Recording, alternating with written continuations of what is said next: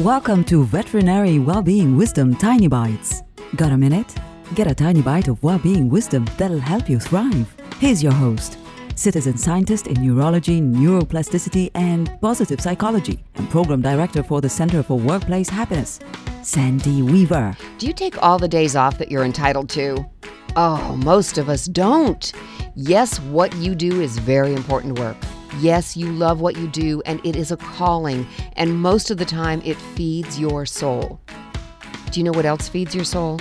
Having a balanced life. And one of the best ways to do that is to take all the time off that you're entitled to. And do something fun or do nothing at all. It doesn't matter. Just take your days off because you earned them and you need them. For more well-being wisdom, visit theveterinarianschampion.com. I'm Sandy Weaver. Want more tiny bites of veterinary well-being wisdom? Subscribe to the podcast and share it with your friends. And there's lots more at centerforworkplacehappiness.com. Here's to your well-being, one tiny bite at a time.